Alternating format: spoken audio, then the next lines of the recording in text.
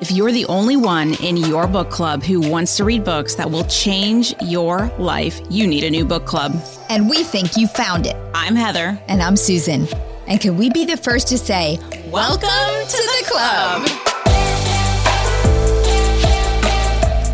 Last week, we dove into the MO of the adversary. He's trying to engage you. He's trying to engage with every one of you. He twists the truth. He's going to tempt you. He's going to try to get you to make the wrong choice. And when we take steps towards the darkness, chaos ensues. And he gains and we lose. We lose. Well, in chapter 4, we are going to be confronted with two new reoccurring themes in the Bible that I'm going to go over first before we dig into our story, which is a continuation of the path. So the first theme I want to cover is this subtle theme in the Bible of exile and alienation. And I want to talk about why it's important because it is going to play forward into the New Testament and it's going to be something you hear about if you go to church. So exile and alienation is a picture of living in a foreign land that is not home. That's what alienation kind of means. You're living as an alien. This is not where you're supposed to be. And usually in this case, in Genesis, it's because they made a wrong choice on the path. They're given a command, they break it, and the consequence is exile. And we're going to see these little steps into exile they take. For example, in Genesis 3, with Adam and Eve, remember they were living in the garden and they were given that command to trust and obey. They ate the fruit and then guess what? They were exiled from Eden forever. We all were. Well, this week in chapter 4, Cain is living outside of Eden. Cain is one of the descendants of Adam and Eve. Right. He's their firstborn son and he's living outside Eden with his parents and he's given a command and he's going to break it and he's going to be exiled further east and out of God's presence now. So apparently, this is kind of cool. I never thought about this before. When Adam and Eve were exiled from the garden, it kind of implies they still could talk to God a little bit. And well, they can, can't they? Can't we? Well, we have the Holy Spirit, so that's a whole different thing. Now, in Genesis 11, we're going to hear about this exile again, but we're going to be studying the first people. So this is kind of like the first nations of people. It's pre-Babylon, and they're given a command to be faithful to God, and instead they built the Tower of Babel to be like God. And so then again, they are exiled, they're dispersed, and from them, God chooses Abraham to become another nation. Now, if we jump to Exodus, we have the Israelites, Abraham's descendants, and they are released from captivity in Egypt. That's where they're living, and they're given a command to be faithful after God releases them, and they worship other gods, and they wander in exile in the desert. They don't get to go to that promised land. Then you have the Israelites. They make it to the promised land finally. They're told again to be faithful. They disobey and worship other gods, and they're exiled back to Babylon, where Abraham started. Okay. And if you're very lost right now, just know this is a book club. So this is foreshadowing. Susan is getting way ahead of us. I'm getting way ahead of us because I want us to understand this theme throughout the Bible of exile and alienation because God is trying to tell us something. Exile became a human condition. This feeling of alienation and longing for something more no matter where we live. You may have a great home right now, but you live in this broken world. You're living in a way that God didn't design you for. God designed us to live in paradise, and we're not. We are really aliens. There's beauty and life here, but there's also pain and death. So there is God, but there's also this adversary trying to pull us back into chaos. So we are aliens longing for our eternal home, that place where all is beautiful and orderly, that place where we can once again walk with God. The New Testament talks about aliens and citizens. And if you hear this in church, I want you to understand that they are explaining in the New Testament, the apostles talk about this, that we are living today as aliens. And Jesus provides the way, the hope, hope and the opportunity out of exile and alienation from God, and that is through Christ. In Hebrews, this is explained the first time. Paul explains how the heroes of the Old Testament had to live in exile. So in Hebrews 11, Paul commends, it's long, I'm not going to read the whole thing, Abel, Enoch, Noah, Abraham, Isaac, Jacob, and Sarah. He commends them all for living by faith. Then at the end, he says this, all of these people were still living by faith when they died. They did not receive the things promised. They only saw them and welcomed them from a distance, admitting that they were foreigners and strangers on earth. People who say such things show that they are looking for a country of their own. If they had been thinking of the country they had left, they would have had opportunity to return. Instead, they were hoping for a better country, a heavenly one. Therefore, God is not ashamed to be called their God, for he has prepared a city for them. Then Peter says this in 1 Peter 2. Dear friends, I urge you as foreigners and exiles to abstain from sinful desires, which wage war against your soul. Live such good lives among the pagans that though they accuse you of doing wrong, they may see your good deeds and glorify God on the day he visits us. And I think that what Susan just did there, reading to you from Hebrews 11 and Peter 2, illustrates the reason that we're studying what we're studying, that we study the history. Because you have to know what that history is, because if not, you will miss the points that are being made when you read the New Testament. We're in the very beginning of Adam and Eve, Cain and Abel, the first Israelites being exiled and learning this yearning for the perfect world that was to come, and the way to that communion with God, that eternal life. Yeah, so that's all a setup, and we're going to read that in Genesis 4, but just to recap, in the fall in Genesis 3, we've been living as aliens, like Susan just said, from the garden, from the perfect world that God created, but God provided that way through Jesus back to the world. So there is still hope. It's not all doom and gloom. It's not we're making God sound like he's going to exile everyone, and that's not the case. He has a plan, and it is a good, perfect plan. And that's why we don't live for today here on this earth. We have to be looking forward to our eternal heavenly home.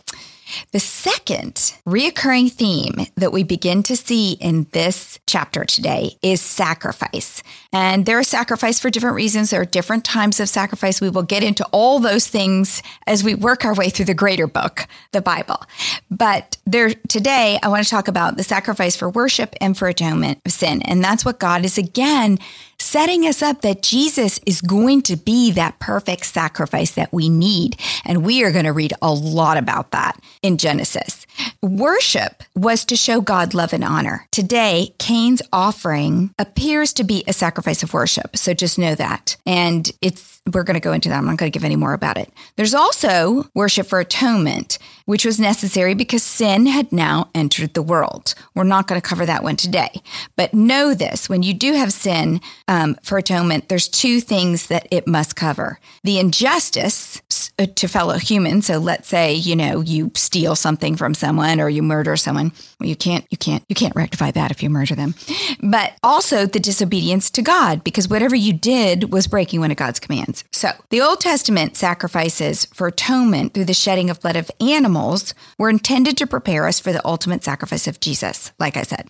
All right. That's the two things I want you to be thinking about as we start marching through Genesis. Back to our story. This week in chapter 4, God is again going to give us serious insight into how we travel down this path of good and evil. This time through Cain, the first child born in the world. Why again? I often wonder, why do we, is almost exact same pattern. Why did we need this back to back? I think God knew from the beginning we just weren't going to get it. We're dense. We're dense. But we have to understand why we do what we do when we know we shouldn't do it. And so, pay attention to Cain, pay attention to Adam and Eve. Every child ever. Exactly. Any mom will tell you. Yeah. We don't know why they do it. Well, when we left Adam and Eve, they had just been banished from the garden, but were given the promise of children, family, and a future victory over the adversary that would eventually come from one of their children, the seed, or as we know, Jesus. So they begin to fill God's command to be fruitful and multiply right here in the beginning. Genesis 4. Adam made love to his wife Eve, and she became pregnant and gave birth to Cain. She said, "With the help of the Lord, I have brought forth a man." Later, she gave birth to his brother Abel. Now, Abel kept flocks and Cain worked the soil. I just love how Eve just humbly gives credit to God for helping her bring forth this child, because it's probably pretty scary. It was the first time, and we know it was painful because of the sin. But totally. I was scared my first time, and yet I knew millions of stories of people having kids, and I was in a hospital surrounded by lots of help. I can't imagine what Eve was thinking. Like, what is going on here? How is this happening? And I bawled after I had my first child. I bawled after every single one. It's just such a miracle. So I do love how she kind of, says with the help of the Lord, because you can't do that kind of thing on your own.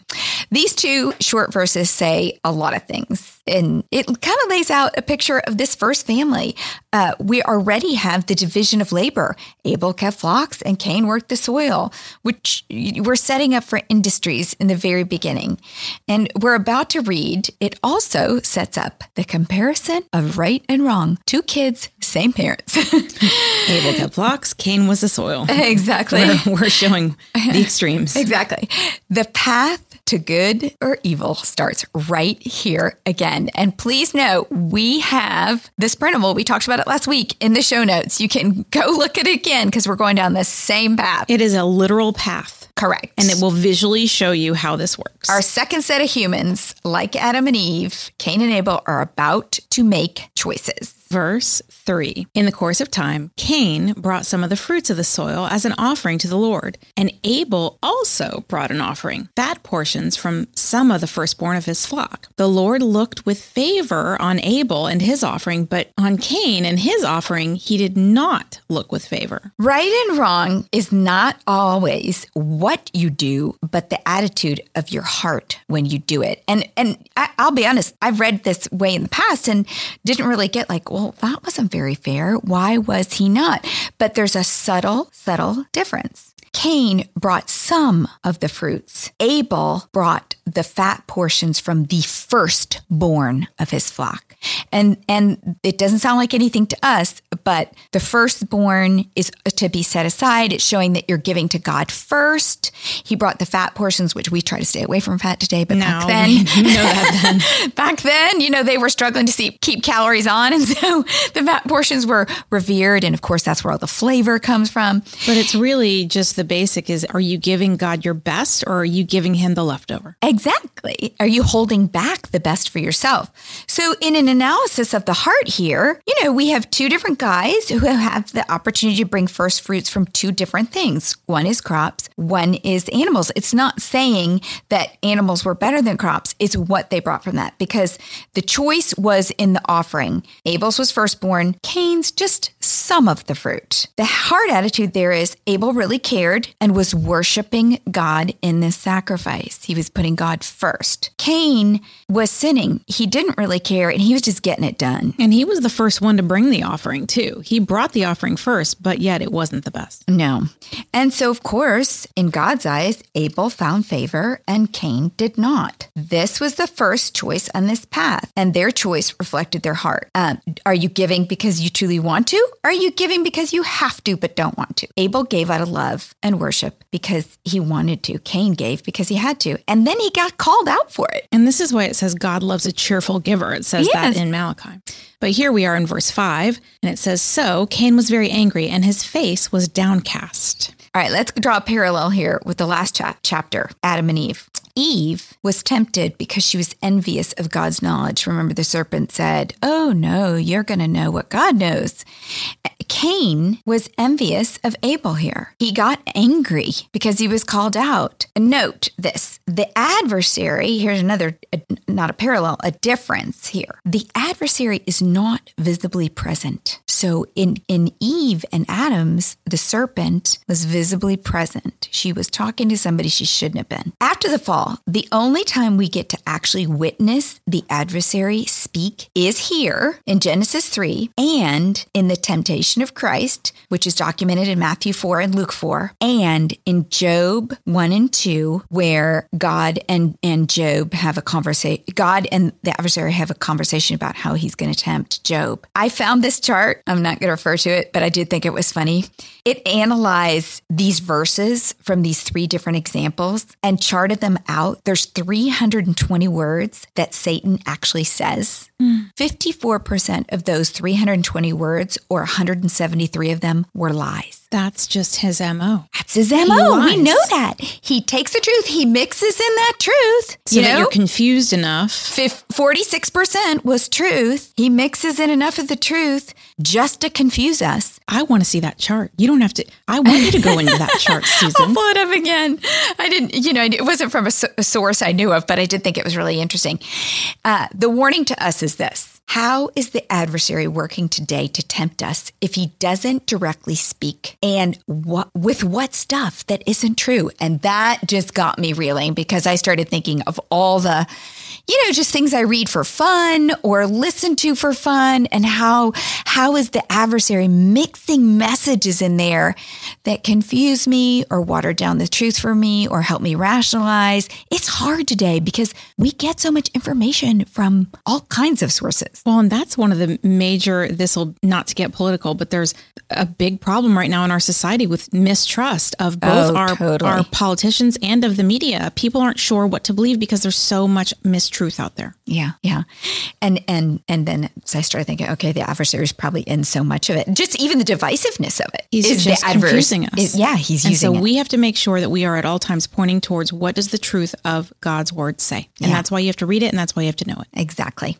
All right, we're about to hit choice number 2 here. Cain's second choice in this is to either accept that the results from his gift was not what he wanted because God was not pleased, and repent and ask for forgiveness. Or he can let the shame and humiliation of it make him angry. And we know he got angry. Verse 6. Then the Lord said to Cain, "Why are you angry? Why is your face downcast? If you do what is right, will you not be accepted? But if you do not do what is right, sin is crouching at your door. It desires to have you, but you must rule over it." All right. If we're on the path, here is that pop-up warning sign, just like Eve got. And the questions, remember when God chased them in the garden and said, "Why are you hiding?" He knew why they were hiding. Where are you? He was giving them that opportunity to say, "Oh man, my bad. I'm right here." He knows why he's angry. He knows he has a heart problem. Exactly. He is giving Cain an opportunity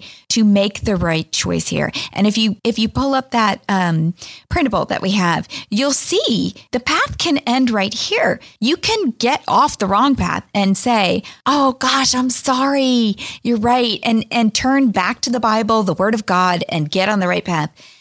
Unfortunately, Cain chooses sin rather than repentance. The importance of the choices is escalating. Everyone is just getting more important. Do what is right, repent, leave this path, or give in to that sin that desires to have you. And can't you just picture from this last sentence? If you do not do what is right, sin is crouching at your door. It desires to have you. And that just gives me the creepiest picture. I memorized that one a long time ago, because if you're paused on the brink of a choice and you picture that the adversary is literally waiting for you with bated breath. When we first did our study, this was one of our verses of the week. Susan used to give us verses of the week to remember for the next week. I literally still have this verse on my desk at work because it reminds me that there I am on the path, and do I have the choice, and which one do I choose? And you just need something to constantly bring you back to the Word of God. Exactly. Maybe we'll put some printables on there so that they can have some desk printing. Exactly. Yeah, we probably should. Giving Haley another task. She's rolling her eyes. All right, verse 8. Now Cain said to his brother Abel, "Let's go out to the field." Little premeditation there on his part.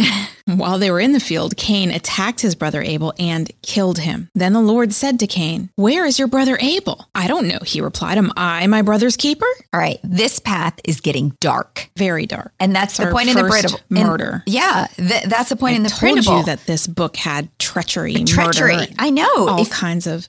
Remember, on the path, if you make a wrong choice, you get another and another. The enemy's not going to leave you alone. If you make a wrong choice, he's going to be after you even, more desperately, because he's going to say, "I have got them going. I'm going to keep them going." slippery slope. All right, so let's just analyze it for a sec, because here is Cain's dark progression. Choice. He sins, gives God this lame offering. Choice number 2, he gets jealous of Abel for pleasing God. He doesn't like being compared to his brother. Choice number 3, he sins. He blames Abel rather than himself. Choice number 4, sin, indulgence. This is just injustice. It's not fair. He indulges in these feelings of anger and self-pity.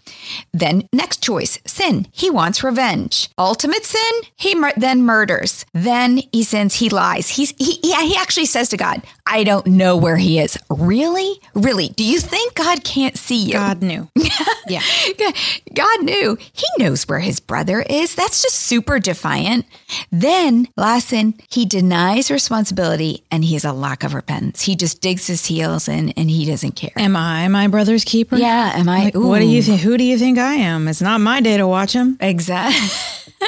Well, that's the slippery slope, though. It's the slippery slope that if you engage with the devil, just like what Susan said, don't engage, run, flee, because the minute you do, he'll keep getting you deeper and deeper and deeper, and you'll be in worse. And this is exactly what we were talking about. This book has treachery, it has intrigue, it has murder, it has everything in every good book in the novel. It's in here. It's all in here. All right, verse 10. The Lord said, "What have you done? Listen, your brother's blood cries out to me from the ground. Now you are under a curse and driven from the ground, which opened its mouth to receive your brother's blood from your hand. When you work the ground, it will no longer yield its crops for you. You will be a restless wanderer on the earth." Here is Cain's judgment, and it's a progression from Adam's. This is the first death and the first realization of the curse on Adam, and that curse was from dust you were formed, and from dust you would return. And here you have the first man returning to dust. Well, and also that it would be hard for him, that he would have to toil on the land. So Cain's curse also paralyzed in that what you just said. Adam was told he would have to work the ground. Now the ground is not going to produce at all for Cain. He's going to have to be a wanderer. And we kind of have this first impression of the first, kind of nomad. Which really is what the Israelites ended up being for a very long time. Yeah. Verse 13. Cain said to the Lord, "My punishment is more than I can bear." He's still whining. "Today you are driving me from the land, and I will be hidden from your presence. I will be a restless wanderer on the earth, and whoever finds me will kill me." But the Lord said to him, "Not so. Anyone who kills Cain will suffer vengeance 7 times over." Then the Lord put a mark on Cain so that no one who found him would kill him. So Cain went out from the Lord's presence and lived in the land of Nod. And Nod means flight and banishment. East of Eden. All right, east again. He's moving east. Note, Cain must wander to survive. He's banished not just physically, but also relationally and spiritually, because he denied responsibility for his brother, and now he is literally driven from family and God.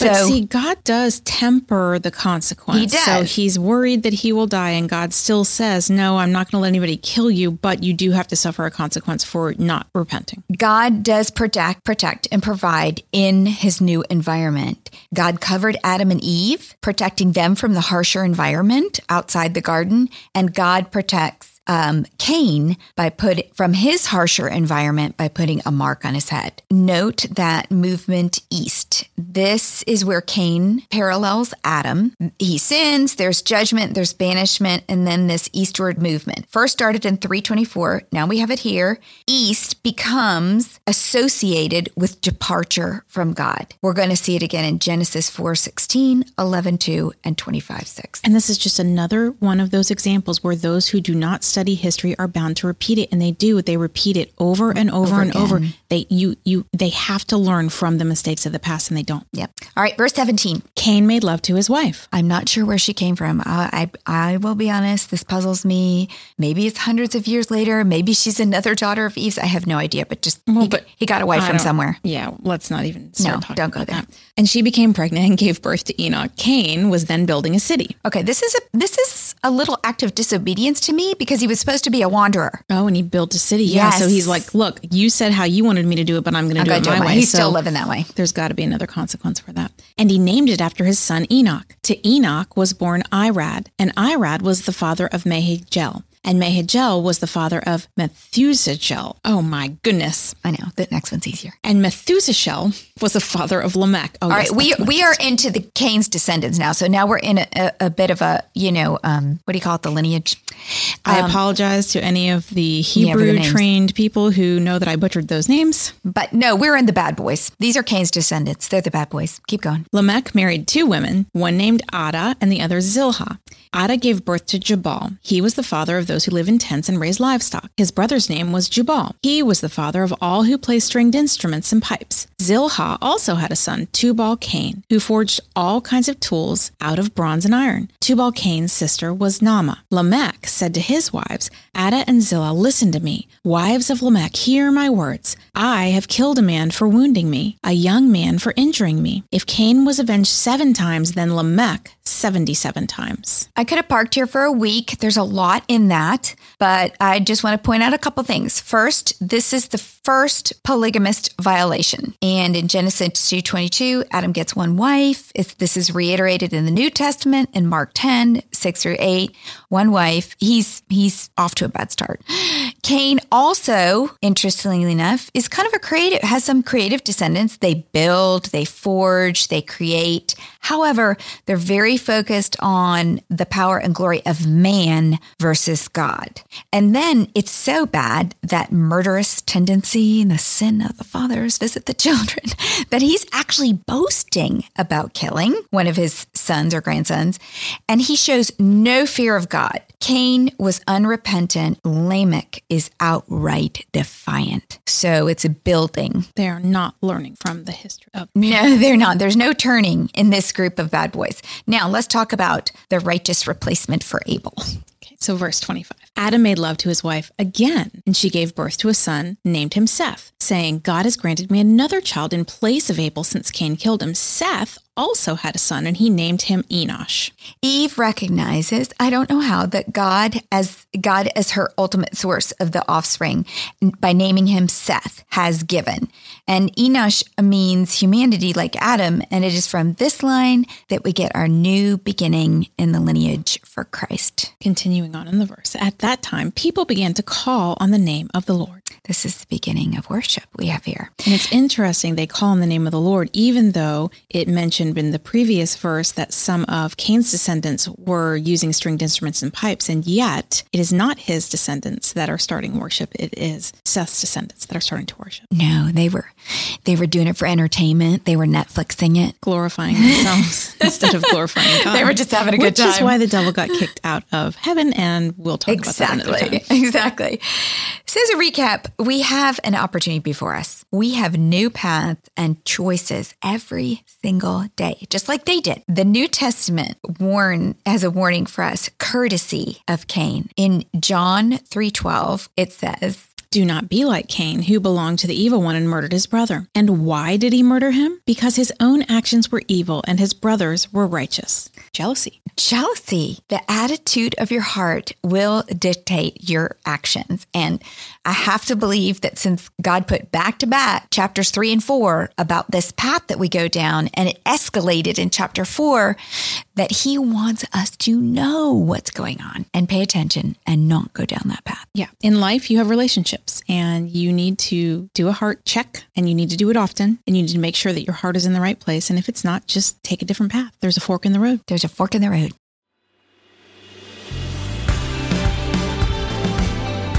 What's a club without friends? If you're enjoying the Bible Book Club, why don't you share it? And then you can say, Welcome to the club. New episodes drop every Monday, and get all episodes now on Amazon Music. As always, head over to susanme.com/Bible Book Club for show notes from today's episode. Bible Book Club is hosted by Susan Merrill and Heather Rubio. Edited by Buck Buchanan. Produced by Haley Mawat.